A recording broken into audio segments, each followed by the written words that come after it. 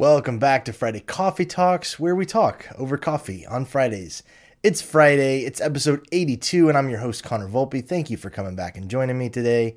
It has been a great week this week for me. I've got to travel some. I'm traveling significantly less than I was before, so it's kind of struck a nice balance between looking forward to going on trips, which I do. There's definitely an element of getting to go out and see people and meet people and get on a plane and stuff. And missing home. So I've struck a good balance. I'm definitely looking forward. It's a good time. But this week was a week I got to get on a plane, got plenty of windshield time in my Chrysler Pacifica, and got to go see some great folks up in Pennsylvania for the annual Sheetz Partner Days. We raised some money for charity, and it was so much fun. So love going up there. Thank you to the folks at Sheetz for having me again. It was a blast to see everybody. And I'd love to come to your city. So if you are somebody watching this and would make good business sense for us to meet, let me know. I'd be happy to hop on a plane and come meet you. I'm drinking some lovely coffee from my mug that Parker made me. The last cup on my last bag of beans, so I have a new one I'm looking forward to popping open. Can't wait to try that. I have a conundrum, though. It has come up this week. My lovely wife, my sweet angel, darling wife, she has the same breakfast most every morning. She toasts a bagel. She puts a little cheese on it, and then she sticks it in the broiler in the oven to melt and get toasty and delicious, and it's a great breakfast. She loves it. It's so good. The problem is that more days than not, probably more than I'm willing to admit, she forgets to turn the broiler off and heads to work. And I can't tell you how many times I've come up to make lunch, come up out of the basement to make lunch, and the broiler's still sitting there on. And so we've talked about it a few times. She's gotten feedback from people. They're like, oh, yeah, use the air fryer. It's so much easier. We have an air fryer. Ours is like a combo air fryer Instant Pot. So it's gigantic. The thing is like massive. And it takes up so much counter space. So she's like, I'm not leaving that thing out, even though it's awesome. So people have recommended a toaster oven. And it's like, I think we're just going to have to get better about turning the oven off when we use it. But that's been our thing this week or last week. Coming upstairs and going, oh gosh, the oven's been on for 3 hours. This is not good. So my main topic today is something that I've been really reflecting on and thinking quite a bit about over the past few weeks. As most of you know, myself and my wife are business owners. We have gone into the entrepreneur life. We opened a children's boutique a little less than a year ago. Coming up on our first year, which is wild to think about. But with that comes, a lot of different things as a business owner. Some of them expected, some of them were a little bit more of a surprise. Maybe we weren't as ready as we thought we were, but it's a unique set of stresses. Piggy Joe's as a whole has been such a rewarding project. We're just on the ground floor of building something that we truly believe in and we think is going to be an awesome addition to the community and all that kind of stuff. But the other side of that is, there is definitely some financial risk that we took. We've put a lot into this business and we stand to lose a lot if it fails. I think that's kind of part of it. You gotta scared money don't make money, they say.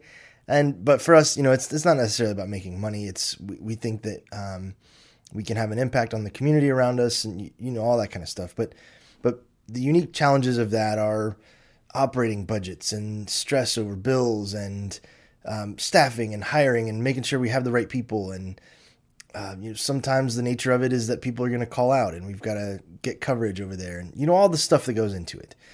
And I found myself a few weeks ago kind of letting those things wear on me, probably more than I should have, and wearing a lot of that weight on my shoulders and going like, oh, we got to figure this out. And had some sleepless nights. But the more I reflected on it, I started to think about why we're doing this. And I think that's the biggest thing that I've learned. And it applies to my children's boutique for sure, but it applies to everything in sales, in life, in relationships.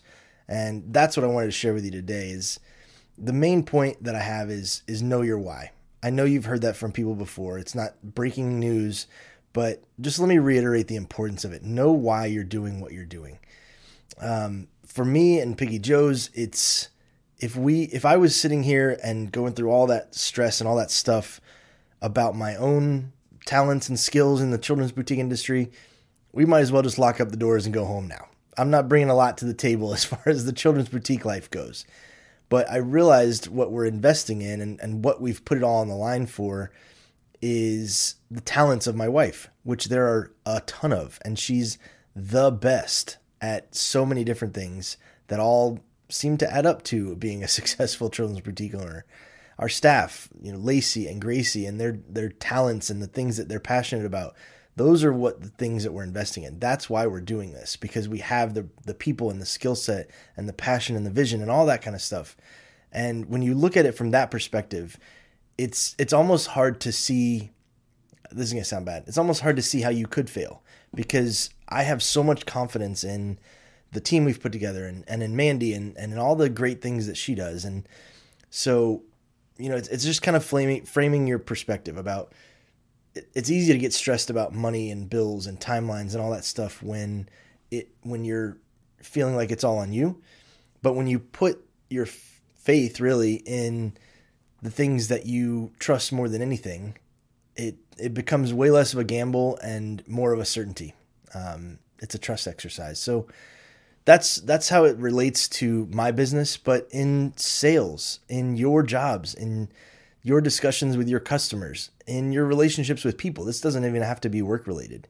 Know your why. When you get down at the table every day and you sit down and you start to think about your day and you planning how to prospect. I mean, if you're just sitting there and you're spamming cell phone numbers and email addresses just to hit a metric or something like that, like, you're probably not going to be super successful, because there's no passion there. There's no drive. There's no purpose behind it. But if you spend your time and you research and you are actually calling people because you genuinely believe that you can help them, because you can save them money, because, whatever the case may be, why you're doing it. You have a purpose behind those actions. Those kinds of things not only will be more successful because people will be able to see that passion and that drive and that purpose behind what you're doing, but it'll also be easier for you to show up to work every day. I mean, let's be honest. I've talked about it a bunch of times on here. Sales is a pretty negative game. There's a lot of rejection. There's a lot of no's, all that kind of stuff. If you're coming to the table every day prepared and you know the reason why you're doing it, it's a lot easier to deal with that stress and that rejection and all that kind of stuff, because you have more faith in the eventual outcome that will come, based on your knowledge of it. So, and whatever you're doing today, whatever you're doing this weekend, take a second, know about why you're doing it. Think about it. Have some purpose behind your actions, and I bet it will help you go a long way. It certainly has for me over the last few weeks. So thanks for joining me today. It has been wonderful. I hope you've had a great week and have a great weekend ahead.